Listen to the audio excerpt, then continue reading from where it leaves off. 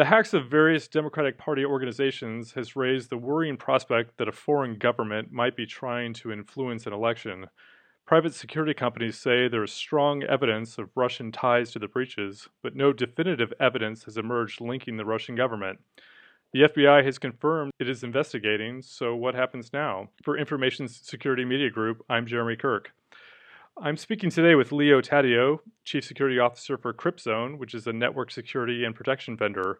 For 20 years, Leo was a special agent in charge with the FBI's New York Cybercrime Division. Leo, thank you for joining us. Thanks, Jeremy. So we know that there are a handful of computer security vendors who've said that the Democratic Party hacks appear to have strong ties to Russia. The FBI has confirmed that it is investigating. So I wanted to ask you, how does the FBI approach these kinds of high-profile cybercrime investigations? Well, that's a great question, Jeremy.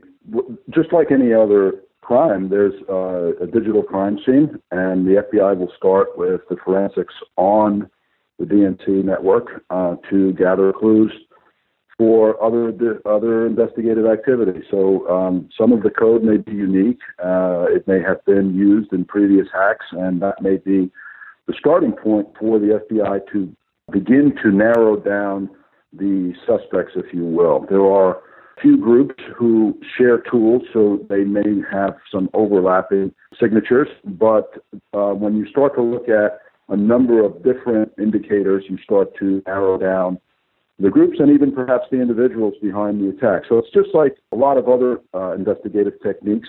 You begin with what you know and search for similarities, search for other indicators that narrow down the group of suspects, and eventually gather enough circumstantial evidence in a case like this to have some confidence in concluding who it was. Now, we know that there's about 4 different cybersecurity companies that have confirmed CrowdStrike's initial evaluation. CrowdStrike published shortly after they actually booted the hackers from the DNC systems. CrowdStrike took a pretty extraordinary step with the DNC's permission to publish indicators of compromise and had a very detailed blog post. What sort of cooperation occurs between the FBI and private security companies in a situation like this? Well, first off, it's good practice for private security companies, third-party mitigation companies to publish as much information as possible. That type of information is useful to other enterprises in protecting their network. So first, I think it's good practice that CrowdStrike published as much as it did. Second, in terms of the cooperation, there is very good cooperation between third-party mitigation firms and the FBI. Probably not as much as there could be, and many times there are legal reasons for that, meaning a company that's been breached will conduct an internal forensics investigation under attorney-client privilege, and many times the reports that are produced by companies like CrowdStrike are covered by that privilege so that they can protect themselves in case of litigation.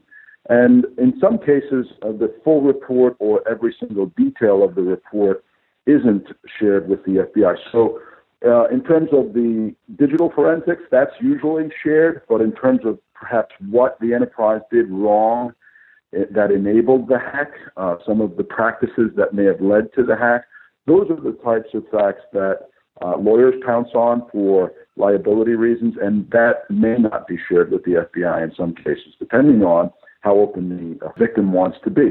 But in general, companies like CrowdStrike have very strong relationships with the FBI. Many of the people at CrowdStrike are former FBI agents.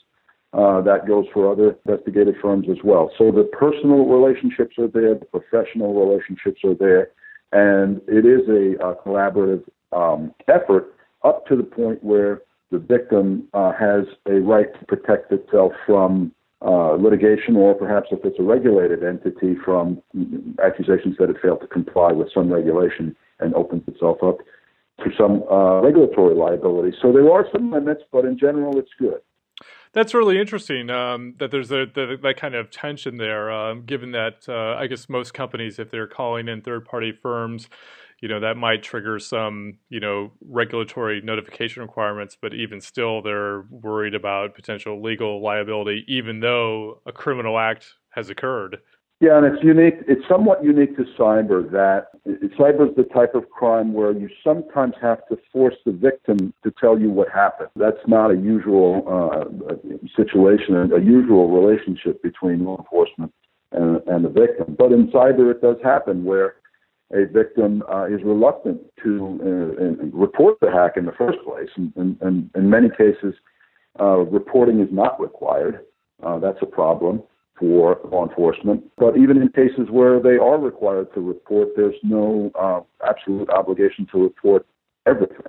So there is some balancing that's done by the General Counsel's office and certainly the IT department in terms of figuring out what happened and how much to tell law enforcement. So what can the FBI do that private security companies can't do in investigations? Well, it can do a lot. First off, while private security firms, and again, cyber is unique in this field. There is no other criminal activity that I can think of that has private security companies with the quality of data and analytical capability that we see in the cyber domain. So if you could imagine financial fraud, another crime that certainly is of concern to major enterprises, we don't see companies collecting and marketing the kind of intelligence in a financial fraud or money laundering type of criminal activity as we do in the cyber domain. So yes. Cyber is unique for third-party mitigation firms because there is a market for that intelligence, and the market has drawn in capital and it's drawn in expertise, and they are very, very capable of collecting and analyzing this type of information, which in some ways is competitive to the government, and I'll explain why. If you are a third-party enterprise, you can get some information from the government. You can get some information from a third-party mitigation firm like Mandiant or CrowdStrike. And in some cases, the quality of that information is on par. There are in some cases where the FBI doesn't add a lot. In this type of case where the suspects are a nation-state actor, the FBI brings an extraordinary amount to bear, and that's because the FBI partners with the rest of the U.S. intelligence community and the intelligence community of all of our allied nations. So we have, as you know, intelligence involves not just looking at the crime scene, the digital fingerprints that were left behind, but also all of the collection platforms that the U.S. has and that our allies have. So we have an extraordinary ability to collect signals intelligence around the world. We also have a human source network around the world that is often the key to solving this kind of crime. And we have all of the past cases and past experience that we bring to the table and some unique technical capabilities that we bring to the table. So when you combine all of that, the human sources, the electronic collections around the world, the intelligence from all the allied nations, you have a very powerful set of resources to bring to bear that a private enterprise like Mandiant, just, as extraordinary as they may be, could in no way ever duplicate. It's something that the United States is unique and exceptional at. That's a good point. That leads me to my next question too. Was the difficulties around attribution, and as you point out, that the FBI has access to worldwide resources, not only of the U.S.'s own intelligence services, but worldwide. So does that make attribution as much of a struggle for the FBI as it is for, say, private industry? Well, we certainly have more to work with. So I think we do in almost every case have more to work with and can collect information that is not available to third-party mitigation firms like Mandiant, CrowdStrike, and other companies that collect cyber intelligence. So yes, the FBI has more to work with and can collect more data points to make a case. However, there's not every case is solved. It's not every case is solved to the satisfaction of a standard, whether you want to use a reasonable suspicion standard or beyond a reasonable doubt standard, if you use legal standards. But those standards aren't necessary to inform our policymakers. So what the FBI is required to assemble in a case like this, and hopefully has the resources to do so. And when I say resources, I don't just mean agents or enough collection platforms. I mean that the bad guys actually made some mistakes or have conducted themselves in a way that lends itself to attribution, which in many cases they do. Yeah. But what the FBI is expected to do is to give policymakers enough information so that they can be confident about either a response or a position to take with a nation state like Russia. So it's not necessary to have evidence that's admissible in court, for example, or evidence that proves beyond reasonable a doubt. It's necessary to have enough indicators to create a position that policymakers can be confident in. And I think something that the FBI does fairly well. Yeah, absolutely. It was really interesting. I mean, in December 2014, after the hacks of Sony Pictures Entertainment, the FBI came out the next month and basically, said that we believe North Korea is behind this, which is probably the fastest, most affirmative attribution of any sort of, cyber attack, probably ever by the U.S. government. Which kind of leads me to my next question, which is the question around Guccifer 2.0. We had this actor who came out and actually released what were legitimate documents just shortly after the DNC confirmed it was hacked. I want to ask you what your theory is on Guccifer 2.0 and if you think he is possibly a third party in the network or if he's possibly affiliated, with these two Russian groups, which at least CrowdStrike thinks might be loosely affiliated with Russian intelligence services. Right, it's hard to say. Guccifer 2.0 released some information that was not initially acknowledged as being compromised by the CrowdStrike report or by the DNC. So I have a question about whether Guccifer 2.0, as you point out, is a complete third party in this matter, or if, as you also point out, may be affiliated with the two Russian agencies initially identified. And what I mean is this. The DNC did not initially acknowledge that financial information had been compromised, and Guccifer 2.0 later released some documents that showed donor information, some detailed personal information, and some detailed financial information about their donations to the DNC. So yes. That raises a question in my mind if the CrowdStrike report focused on two agencies and did not find compromise of this type of information, or if we're looking at an incomplete report. I'm not sure. It just raises in my mind what exactly was compromised, what was discovered as being compromised, and Guccifer 2.0's release of that type of information. So there's a gap there that I haven't been able to fill.